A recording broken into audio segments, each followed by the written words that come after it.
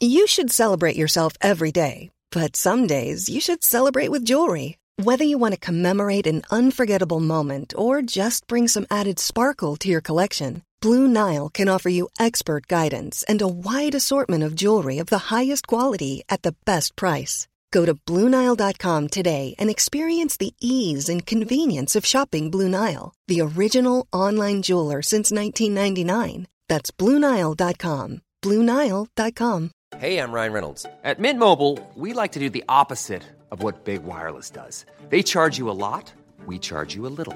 So naturally, when they announced they'd be raising their prices due to inflation, we decided to deflate our prices due to not hating you.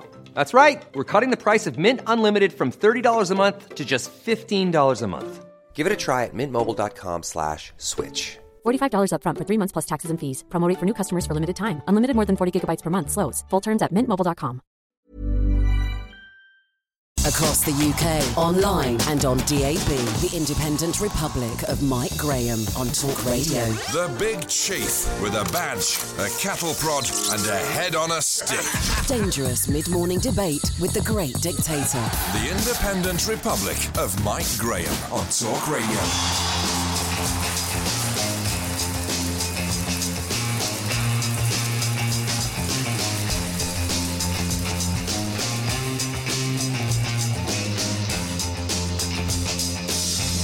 Good morning and welcome to the Independent Republic of Mike Graham right here on Talk Radio on yet another bad day for Chris Grayling. The man who has become synonymous with failure in government has come in for yet another shellacking after reforms he brought in as Justice Secretary on probation are set to be reversed. His privatisation of the system has been judged to have been a complete and utter disaster, and so now it's being renationalised. Maybe they could take a leaf out of this particular probationary book and do it to the prisons while they're at it, because they're not working either. 0344 499 1000.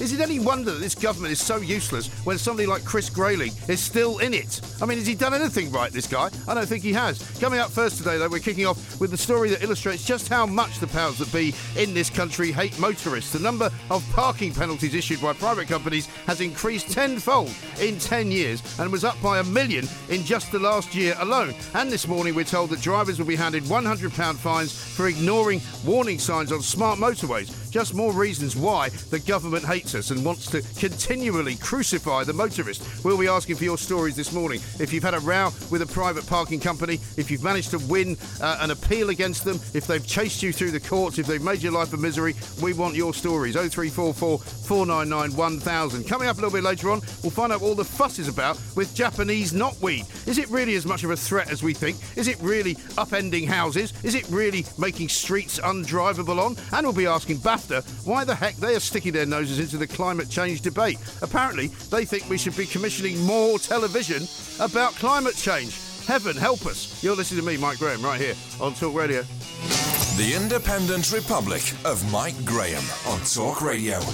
Now, there are many things that annoy people in life. Sometimes you get stuck in a traffic jam. Sometimes you get a parking ticket when you really didn't think you should have got one. Sometimes you get a speeding ticket for going 2 miles over the speed limit. Sometimes you get a letter in the post from somebody saying that you were caught on camera doing something that you didn't think you should have been doing in a car, and here's a £100 fine. We're going to talk now to Philip Gombe from the RAC Foundation, because this morning we are told that not only are we going to be facing £100 penalty fines for not doing what we're told on smart motorways, which isn't always easy to do, and also 1 million extra parking fines have been issued over the course of the past year by private parking companies. Now, technically, these are fees that you don't actually have to pay, because it is not an illegal thing to do to park on private land. However, it's a slightly thorny subject, so let's find out from Philip precisely what we should be doing about it. Philip, a very good morning to you. Welcome. Good morning. Thanks so much for joining us. Let's kick off with the parking first of all, because some people don't always realise that depending on where they park,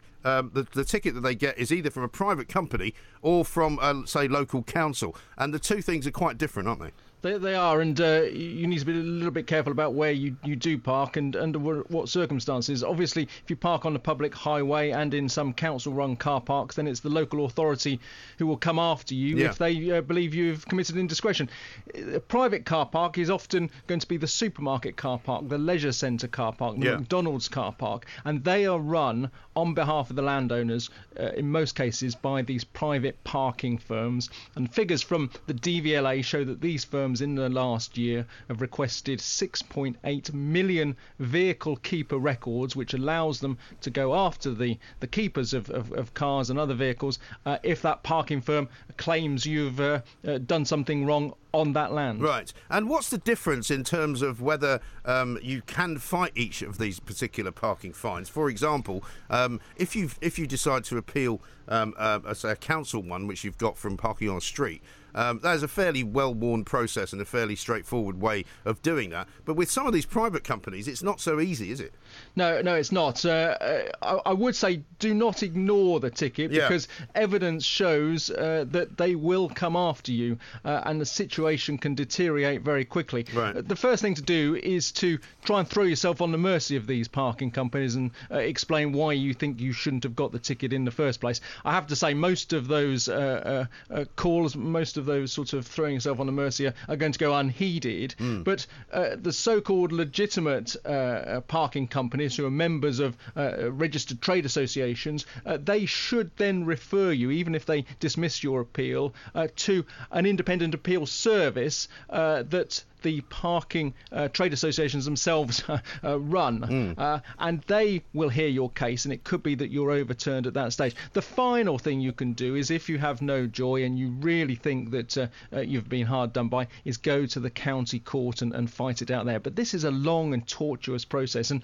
the fact that we're getting nearly 7 million of these tickets issued a year is not a sign of a system working, it's a sign of a system that's failing. Well, exactly right. And I mean, often in these cases of parking suspensions, people don't quite understand what that means. Why don't you explain that one to us? Because it happens in London an awful lot, where you'll drive down a street and you'll see some maybe parking meters or some parking bays, and it will have a sign up saying parking suspended. And I, for one, and many other people that I know, don't really know what that means. Well, the councils can get temporary orders to close parking bays. They can close roads where necessary. They can, when they're carrying out repairs. But again, it's not the fact that they have to do this work or suspend bays. It's wherever it is, have they made a reasonable effort to inform people of the decisions they're taking? Can people understand the information in the heat of the moment? Yeah. And even if they do carry out an indiscretion, are they really, certainly on private land, supposedly liable for fines of up to £100? Yeah. I mean, even if you do make an honest mistake, surely £100 for parking slightly over a line or slightly overstaying your welcome is disproportionate. Well, it certainly is. I mean, there's a public car park in the town in Sussex where I live, right? And they have a charge of £1, I think it is, for an hour.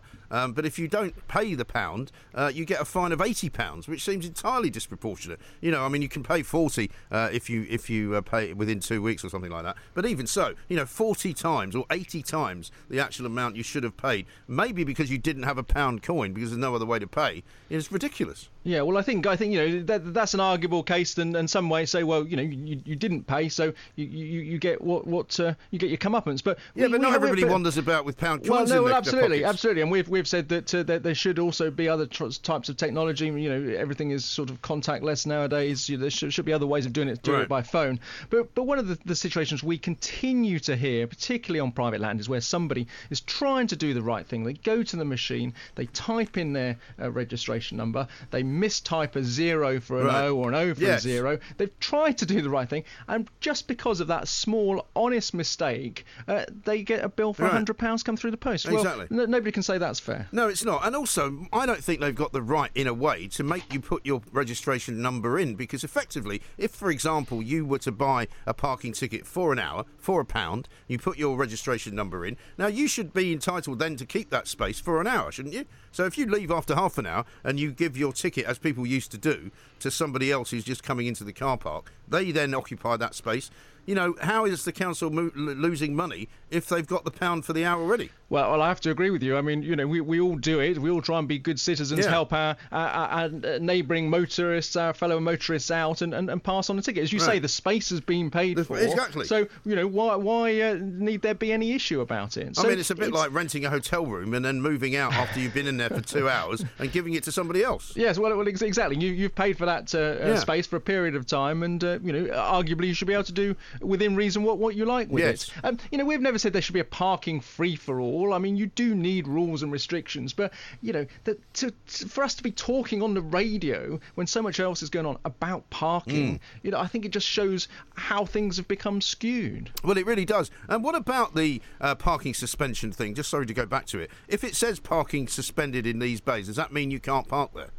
Yes, and there should be times and dates, and they should have gone up, these restrictions, some time before the restrictions come into force, so you've had warnings about it. But shouldn't they put a notice up that says, do not park here while this bay is suspended? Because it doesn't say that, and a lot of people don't know that that's what it means.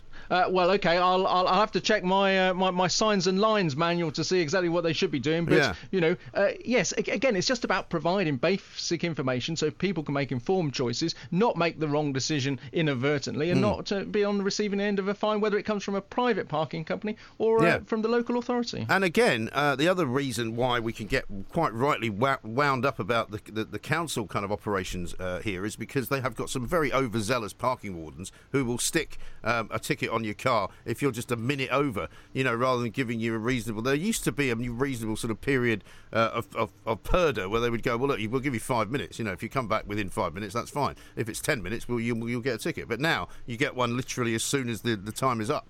Well, that shouldn't be the case. Again, it should be that there is I believe, a 10-minute grace period for, you having to Good luck with that. Yeah, running back to the car because your train was late getting in, or, the queue at the shop was a bit longer than you expected, or whatever it was. It's just about reasonableness, isn't it? Well, it is. I mean, I've actually successfully appealed many parking tickets, particularly when I used to be in Edinburgh, because I worked for a radio station. We had these radio cars that would go out all over the place, and they used to always get tickets because they were parking somewhere because there was a news event or something like that. And quite often, and here's a tip for anybody who's listening, and there's nothing illegal about this, you challenge the synchronicity of the parking warden's watch with the actual timing on the machine. And if they're out, and they never know whether they're in or out, really, they can't guarantee that the parking warden's time was right.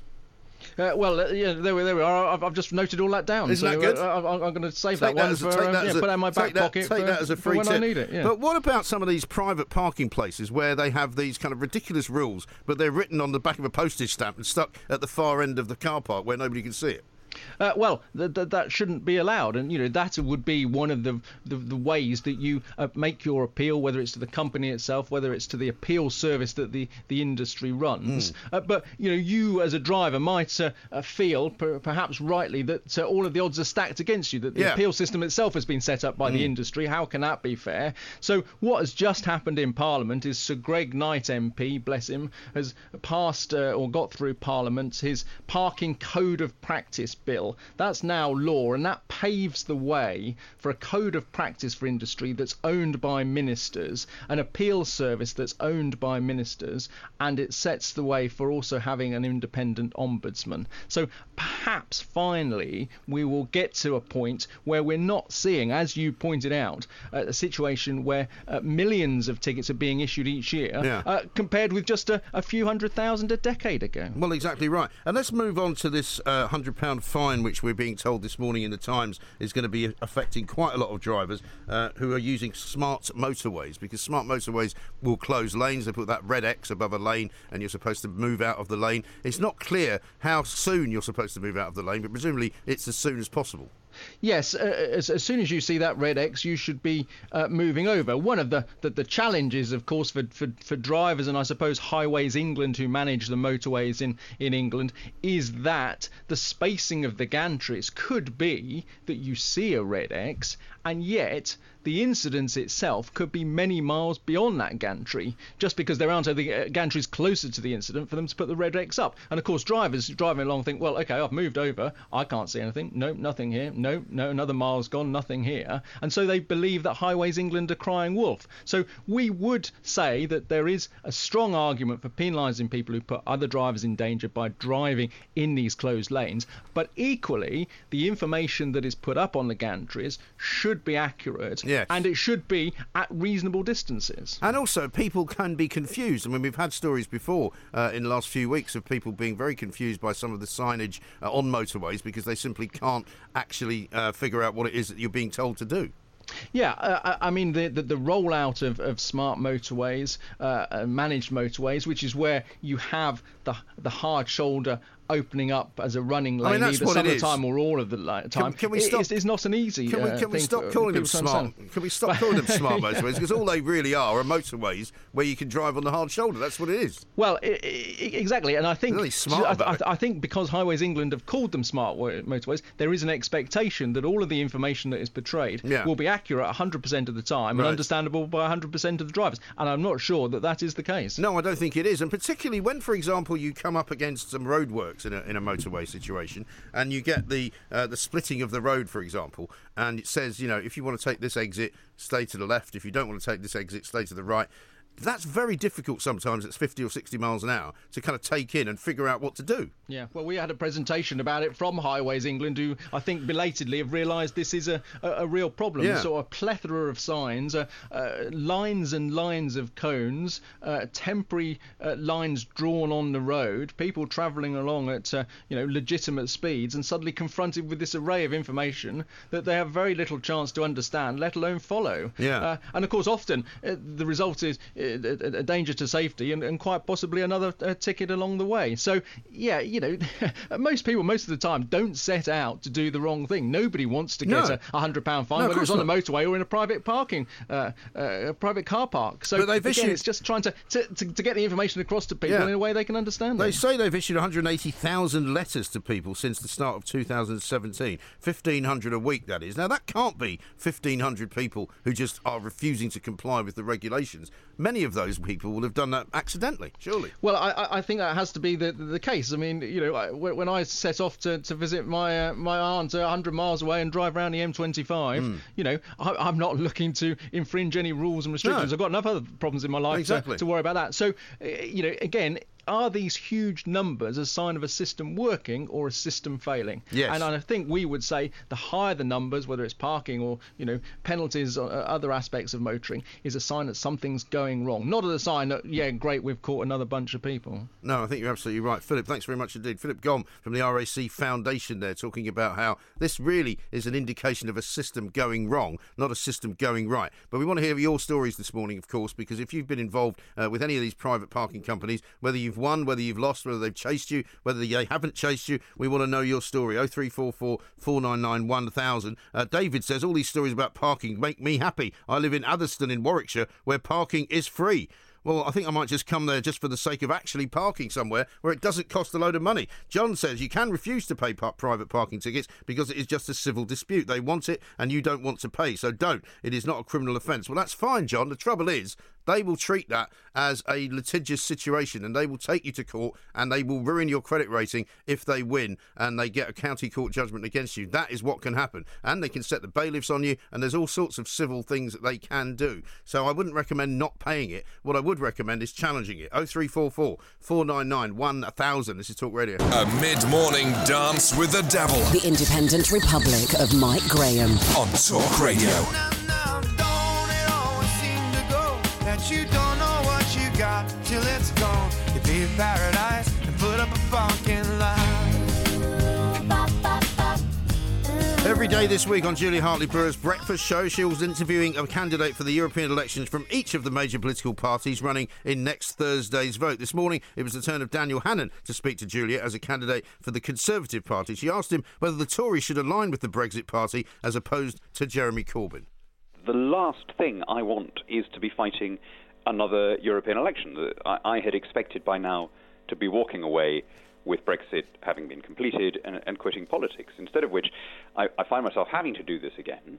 But the reason in the end that I felt I had to stand, and the reason I'd asked people to vote for us, is there has to be a space in the argument for an internationalist, deregulated, liberal vision of Brexit. And although I totally get people who want to vote Brexit to make it, clear that they support it and so on, we already did that. We did that 3 years ago. More of us voted Leave than have voted for anything. I'm interested in what happens the day after Brexit. So, the Brexit Party makes a virtue, to be fair to them, of saying, look, we've got everyone from far left to hard right, and we all just come together to want to get this thing done. Okay, great.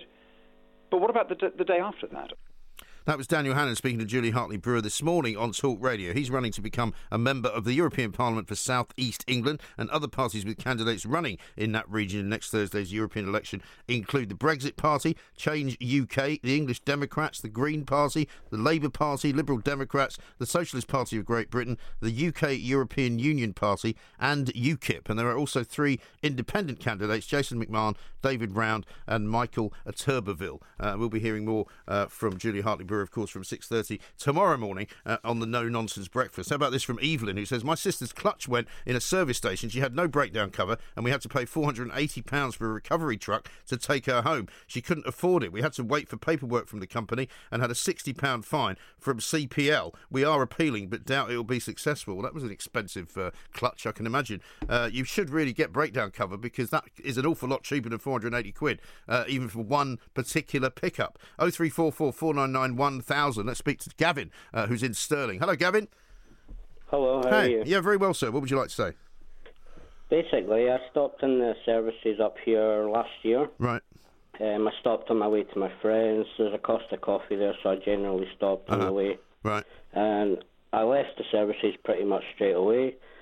Came back, same way, stopped there 4 hours after, and got a ticket saying that I'd parked there for the whole time. Really? What, do you actually get a physical ticket? Yeah, I had the ticket through with a picture of my car park. Right. Okay. So they sent you the ticket. You didn't get it on the actual car. Yeah. No. Right. They sent me it, but the 2 pictures were completely different parking spaces. Right. I phoned them up, complained about it, had to get my friend to confirm that I'd actually been to his house during the time that they had claimed I was parked there. Right. And they dropped it in the end. Right. But I think a lot of the time they just try it on, I think, Gavin, don't they? Yeah, but I think it's like 2 hour limit, and they tell people if you're tired, stop driving. Yes. You know, people are going to have a nap, and, you know, you can just get a ticket. Yeah, like, and I mean, what is the point of that? Driving. And what's the point of that? Because, I mean, what's the problem parking in a place where there's a car park where you're supposed to be able to park? I don't understand why they have the right to fine you at all. Yeah, I mean, I have a lot of friends that say, oh, you don't need to actually pay these tickets. They're not... Like, well, that's true, but the problem with that is that if you don't pay it, some of them will get quite nasty and they'll try and take you through the legal system and try and get you somehow to get a civil judgment against you, and then that can affect your credit rating. So it's a risky thing to not pay. You know, but I'm glad you got it sorted out, Gavin. Thank you for that. Unbelievable, isn't it? Some of these people are really, really disgraceful, disgusting. They prey on those who don't know how to get out of situations, and they shouldn't be allowed to do it. 0344 499 1000. We'll hear more of your stories. Let's talk to Paul, who's in Leeds. Hello, Paul. Hello. Yeah, morning. What do you want to say? So I was I'm working working away quite a lot. Yeah. My company booked hotel for me in Bedford. Obviously, I'm not going to mention any names. Okay. So, yeah, I've had a room booked for one night with breakfast and the car park. Yeah. All good. Obviously, the car park at this company was managed by a private company with these all fancy cameras. Okay. And, a few weeks later, I've received a parking ticket saying, you have to pay us £100 because you spent there 2.5 hours and you didn't pay for the car park. Right. Obviously, I spent there longer than 2.5 hours. I was there for the night. So I appealed, sent them a message back saying, look, that was all pre-booked, prepaid. I've sent them the voucher, which I received from my company when they booked me to this hotel. So you actually paid a separate parking ticket fee as well to park there?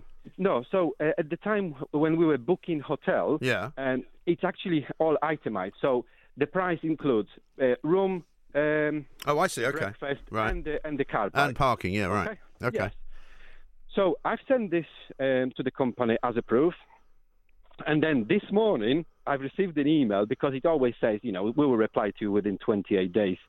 And this morning, I've received an email from them saying, as a goodwill gesture, we will let you just pay £20 as somewhere, and I don't know where, probably somewhere around the wall, it says, it's clearly stated you have to register your your car details at reception. To be honest, I can't remember whether I've done it or not. Sure. I think if the screen was there, probably I did, and probably the reception staff should, again, inform me whether I need to do it or not. Right. But I think it's really not fair when I'm producing the evidence that yes, it's been paid. Yeah. Why? What's that all about? I know £20? that's wrong, isn't it? And also, the hotel should really be getting them to get off your case as well, shouldn't they? But I think that's the next step for me. Obviously, I've received this email this morning. Right. So next thing, what I'm going to do, I will just contact hotel and ask them for help, because it's okay. From £100 going to 20 is not a lot of money. I think that's why the companies are doing it. But why should I pay £20 when my company actually paid for this car park? Yeah, I know. It's nonsense. And also, it's time-consuming, and I'm sure you've got a busy life, Paul, and you've got businesses to run and work to do and families to take care of. And it's stressful as well for a lot of people. I mean, you sound as if you're handling it fine. But for a lot of people, it would worry them, Yeah, and obviously people like... let's say my parents, who don't use computer, don't use emails, and the only way to communicate or appealing any tickets is by submitting online form. Right. Yeah, so you can't even do that, or trying to phone them up, which is even more, harassing and difficult. Yeah, and I'm sure there is plenty of people, who will just pay £20 because it's nothing comparing to £100 and £120. But in principle, that's really, really not fair. No, absolutely right. Well, I hope you win, Paul, and I hope you should win. It's not even a question of hoping. You should win, and maybe we'll talk about it again. Thank you very much indeed, Paul, there in Leeds. I mean, I've parked in many hotels where they charge exorbitant rates, like £25 a night sometimes, if you have to use one of their car parks, and to then be given a ticket, having already paid for it, is absolutely and utterly disgraceful. I also got a ticket once from... a new Lidl shop that opened up. I went to this new Lidl shop to check it out. Well, I didn't know, because they didn't have a very big sign that said so. You were supposed to type in your registration number as you were leaving the shop to make sure that you had the right to park in their car park. I didn't do that because I didn't know you had to. And I got a ticket for £90. And I was like, well, this is a nice way to welcome me to the new store that you opened up. And I did appeal it, and they did let me off. And I showed them that I had actually got... But luckily, I'd kept the receipt that I'd actually used, that I actually got from the store, so that they let me off. But, I mean, what a ludicrous thing to do. I mean, if you're parking at the Lidl shopping centre, you're not likely to be doing anything other than shopping there, are you? 0344 499 1000. I'm sure I won't find anybody who's going to defend these parking companies. But if you're working for one of these private parking companies, I'd love to hear from you, because I'd love to know why you think it is allowed to hound and sort of just chase people constantly, trying to get them to give you money, which they shouldn't have to give you. Can you justify that on the air right now to me on Talk Radio? 0344 499 1000. This is the Independent Republic of Mike Graham.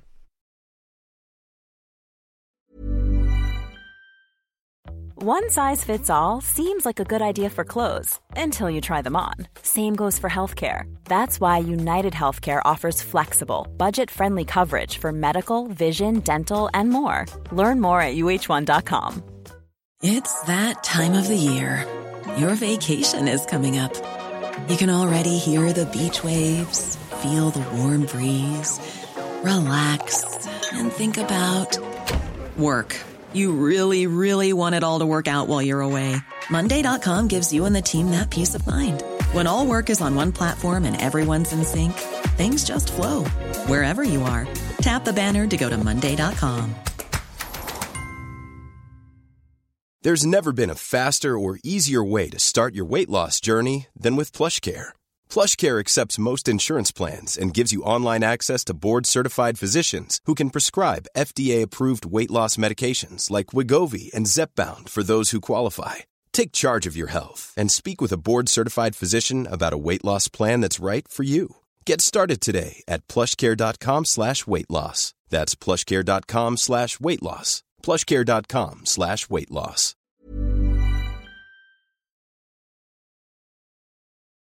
The Independent Republic of Mike Graham on Talk Radio.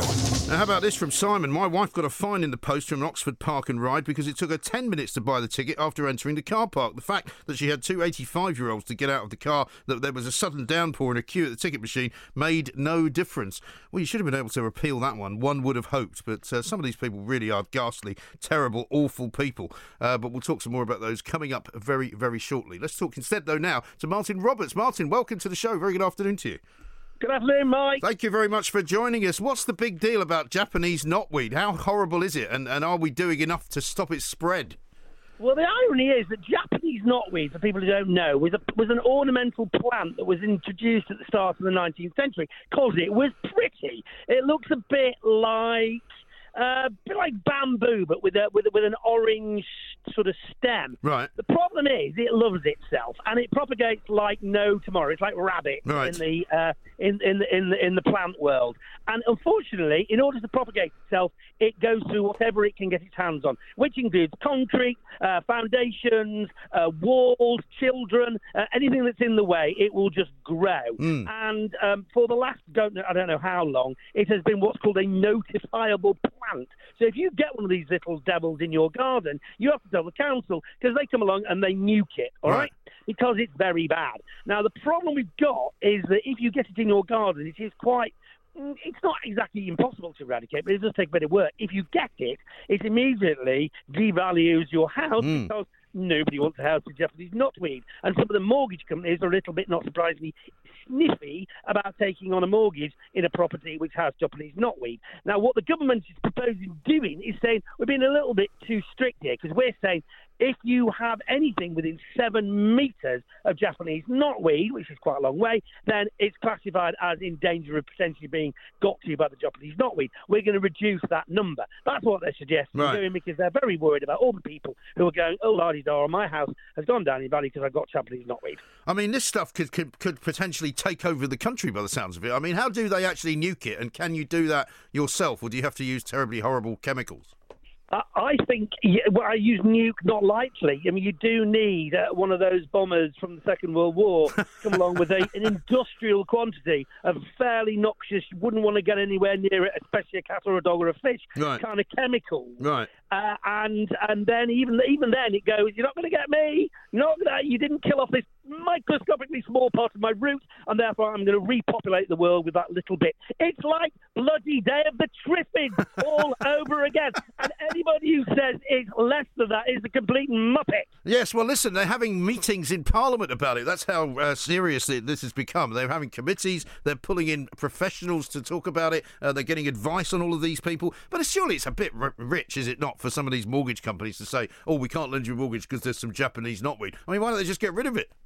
Have you seen H.G. Wells' War of the Worlds? I have. Right. Have you seen Day of the Triffids? I have seen Day of the Triffids. In fact, Day of the Triffids is famously centred around a house in the road in which I grew up. Well, there you go. You're closer to it than I could have possibly imagined. Yeah. Imagine if Day of the Triffids is propagating in the house next door to where you live. It's not surprising people are a bit cheesed off about this. Now, the reality is there needs to be sensible guidelines. And if there is now scientific evidence to prove that actually the exclusion zone needs to be less than 7 metres, and it's been scientifically checked, then I will run with that and say, OK, maybe it's not 7 metres, maybe it's 3 metres or 2 metres. But you can't underestimate the devilishness of this plant. It gets everywhere. If you think dandelions are a problem, you want to take on Japanese knotweed, my boy. Yeah, listen, I'm told as well that one of the things that they use to get rid of it is called glyphosate, which apparently the European Union is trying to ban. So another good reason to get out of the EU. The story, of course, in America recently was that a couple successfully proved, and it is about to be go to appeal, but they have proved in the lives of a jury that they had got cancer from using glyphosate. Yes. They were offered $2 billion dollars in compensation. So there is a question mark over glyphosate. Obviously, Bayer, the producer, is saying, actually, we think it's pretty safe in the whole scheme of things. You obviously have to follow the directions very, very carefully. But maybe it's not as safe as we were led to believe. But glyphosate, I don't know if glyphosate on its own would do it. You need really, really nasty stuff to get rid of this. Yeah, I mean, I'm looking at a picture, which is in one of the online stories about this today, of a guy standing. It's a guy standing in what looks like a field of this stuff. But it's above his head, and it looks as if it stretches for about half a mile towards a sort of local shopping centre. It's somewhere in Swansea, apparently. So, I mean, I take your point. Triffid. Think triffid. Think slow. In the night, it makes strange creeping noises as well. So you wake up in the morning, and it'll be 3 feet closer to your property. That's really weird, isn't it? And does it actually, disrupt foundations and crack pavements and all that? Imagine a plant version of a hammer drill combined with a mole with a real attitude, and you've got the kind of thing that this thing is doing. It is going for it big time. It's burrowing through concrete. It's digging its way across your patio and your lawn. Blimey. It's making its way through your under. It is.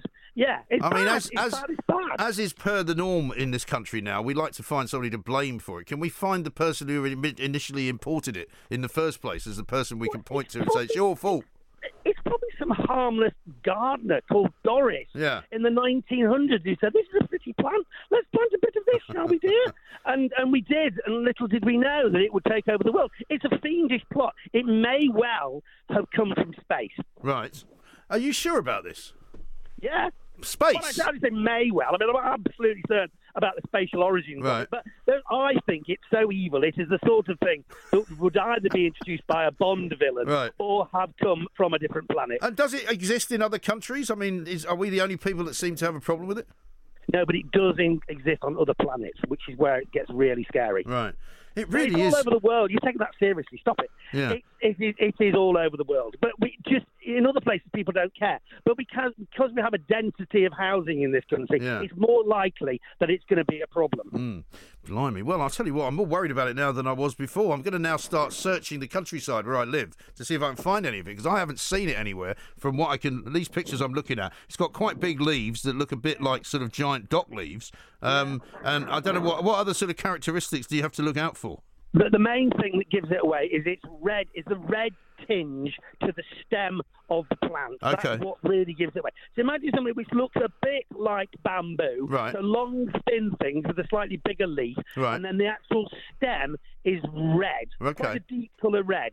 But I'm really sorry if I've touched on a part of your history and your past and your childhood, which is now going to give you reoccurring nightmares. Well, it could do. It's very possible. But listen, Martin, great to talk to you. Thank you very much indeed. Martin Roberts from Homes Under the Hammer. He's very fired up about this Japanese knotweed stuff. And, of course, as we were saying, they've been meeting in parliamentary committee rooms to talk about this stuff. Norman Lamb, the Lib Dem from Norfolk, has said that knotweed is a wrecker for people trying to sell or buy a home. I had no idea that mortgage companies will not give you a mortgage if you've got some of this stuff growing near your house. It's crazy, isn't it? 0344 499 1000. Many of you must have some encounter with this stuff. I'm going to start looking for it now because I'm slightly worried that it might upend my house in some way, shape or form. Let's talk to Susan, who's in Exeter. Hello, Susan.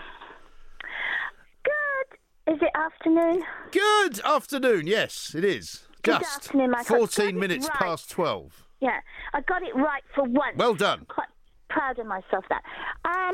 Sweetie, Japanese knotweed, I did know that it was introduced in Victorian times Did you? for its prettiness. Yeah, Right. because it was published in a very popular tabloid newspaper a couple of years ago. Ah, okay. I was also aware that it can grow up through a concrete floor into people's houses. Right. Have you ever seen it? No, I haven't. But I'm on the lookout. I didn't know it had a reddish stem.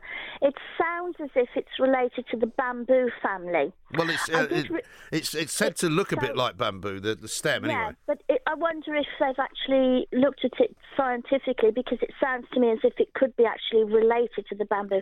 Now, there's an issue there I want to get to you about. Okay. But first of all, you can't just chop it up and chuck it in a dustbin bag. Did you know? The gentleman didn't mention that. People have to come and dispose of it Yes, in apparently, a certain manner. Apparently there are environmental officers who will come That's right. and exterminate it because they have to use these right. horrible chemicals, right? And I wouldn't be Yeah. safe. I wouldn't necessarily think my dog would be safe around the chemicals.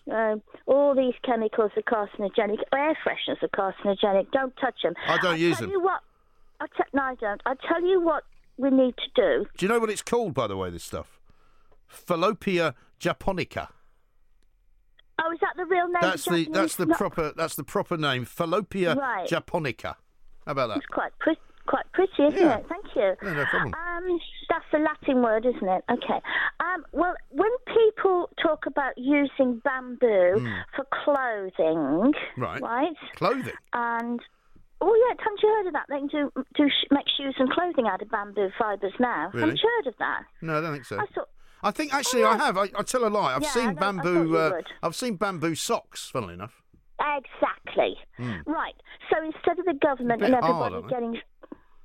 Hey? I shouldn't think so. There's a way of processing it. You mash it down and macerate it. Right. There's something else that springs to my mind. Instead of the government scratching their heads, getting all worried about this stuff, right? Why don't they do some lateral thinking? Why don't we harvest it? It grows at the rate of knots. Yes. Why don't we harvest it and make houses out of it? Why don't we process it like they process MDF panels? Well, you can't make a house out of knotweed. Of course you can. Rubbish. How do you process a panel of MDF? Tell me. I've no idea how you make MDF. What's it made from? It's part wood and it's part something else. You know the panels of MDF you get. You get kitchen units made out of it, Michael. Yeah, I know that, but that's wood. Wood is a hard substance. Wood is something you can make furniture with. Japanese knotweed is. I don't think so. Look, if it's strong enough to penetrate concrete.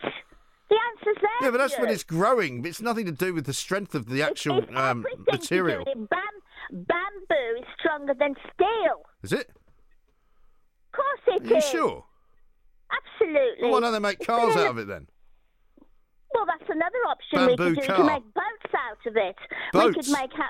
we need... Well, of course, we can make anything out of it. No, you can't. Waterproof it. I don't agree with that. Of course you can. I think you've gone a bit mad, Susan. No. Some people in Plymouth made a boat out of plastic. Pandas? Plastic. Sorry, somebody else said pandas. Plastic. Somebody else said pandas in my ear. I don't know why. Look, I love panda bears and I love animals. I wouldn't make anything out of a panda. Well, they eat Neither would bamboo. you. They eat bamboo, don't they? Yeah, well, we can ship it back over to China and give them some food because they're running out of bamboo. In China, why don't you send them back some Japanese knotweed? Well, that's what I'm thinking. The scientists need to, the botanical scientists need to analyse it under a microscope because I think it's a form of bamboo. Well, listen, if it is, we can... You may be onto something, Susan. If they can build houses out of it, then that would be the answer, wouldn't it?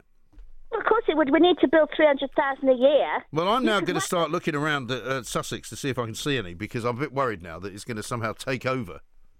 No, well, it will, but all we need to do, we can control it very easily. Just cultivate it. Yes. Cultivate it and use it. You see, as ever, Susan, we have the solutions on this show that the politicians don't find themselves getting anywhere near because we're the clever people. I tell you what they are. I'm not educated, but I'm intuitive. These people are educated, but they have no common sense. That's exactly right. That's where that's it. It's like my sister. Her daughter-in-law's a concert pianist. Is she? She's a very clever young lady, but she said she's got absolutely no common sense at all. Oh dear. You should say that on the radio. What she's listening? She's a very lovely lady. Okay, but you're saying she's got no common sense. No, well, that's what my sister said. She had a baby and didn't know what to do with it. My sister had to sort it all out. A baby? But she's very intelligent. Yeah, she had a baby with my sister's son. They got married and had a baby. Okay. But she didn't know what to do with it. My sister had to help. Okay. Well, some people, it takes a while to get to know how to be a mother and all that. But listen, Susan, as ever, very kind of you to call. Thank you very much for your thoughts. Susan thinks that we can build houses out of Japanese knotweed. Unfortunately, Martin Roberts is not here to tell us whether that's possible. But maybe she's right. Maybe you could cultivate this stuff because tree roots, bamboo, apparently have done more damage to the environment than knotweed. However, nobody's ever suggested using it for anything. I don't know whether you can. Let's talk to Jo Hemmings, though, because she's a psychologist and a relationship expert. Jo, very good afternoon to you.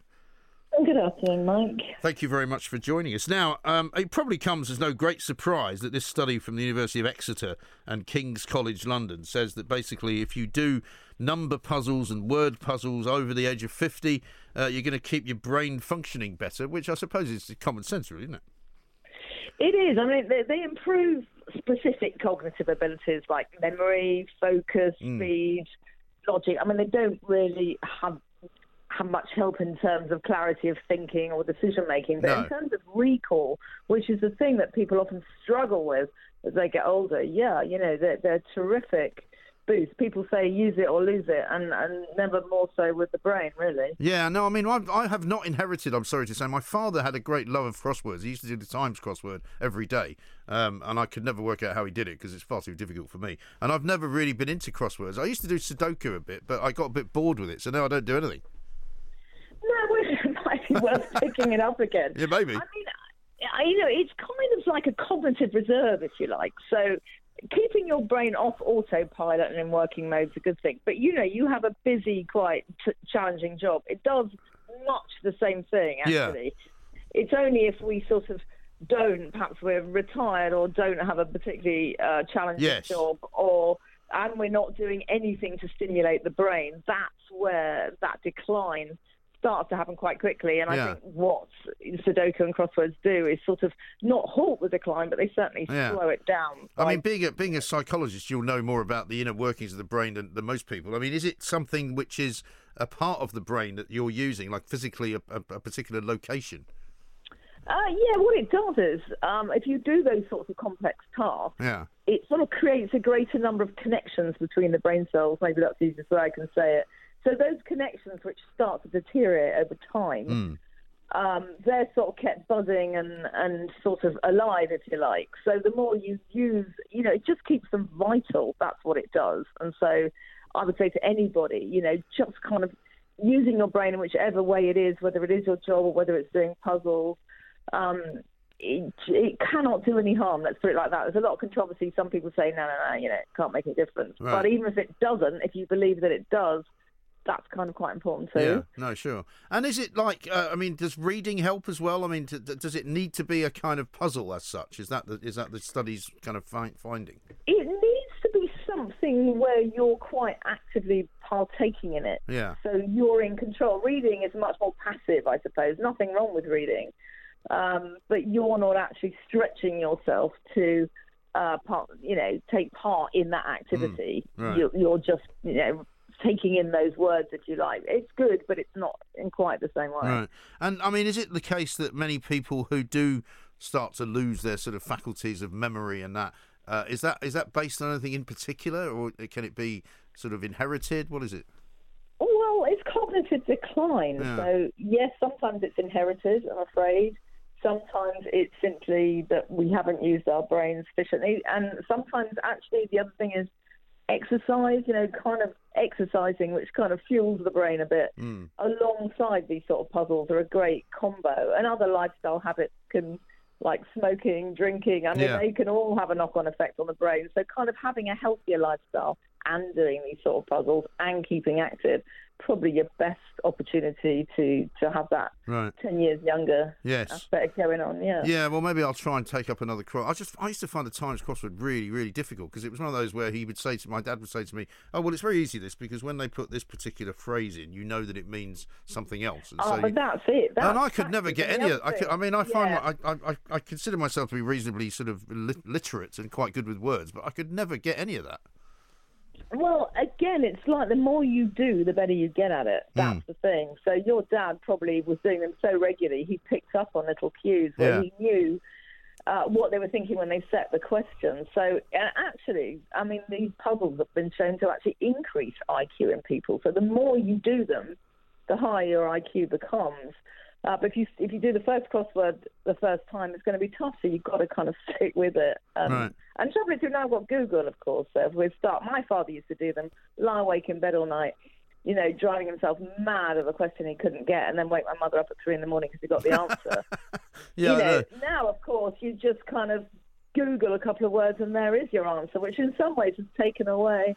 Yes, I think that's true, actually, because everything is so easy to find now. I mean, I talk to my children about how difficult it used to be to look stuff up, and you actually used to have to look in an encyclopedia or in a dictionary, and you'd have to carry it, and it's quite a heavy book and all of that, and they'd just look at you like you're talking absolute madness. Like you're mad. Yeah. Well, or even just dig deep in the recesses of your brains. People don't bother now because there's so many more easy ways to get that information. Yeah. So maybe we will inevitably evolve into people with no memories at all.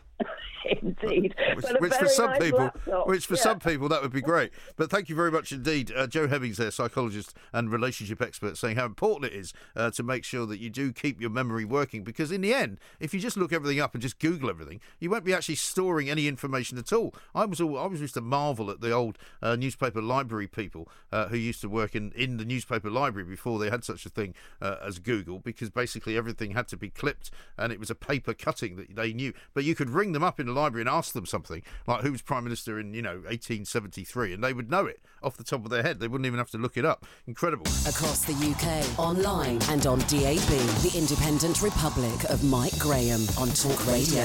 If you enjoyed that, be sure to catch the whole show 10 to 1, Monday to Friday on Talk Radio, via DAB, online or via the Talk Radio app. If you have an opinion on the stories we cover, we'd love to hear from you. Call us 0344 499 1000 or tweet at Talk Radio during the show to have your say. The Independent Republic of Mike Graham on Talk Radio.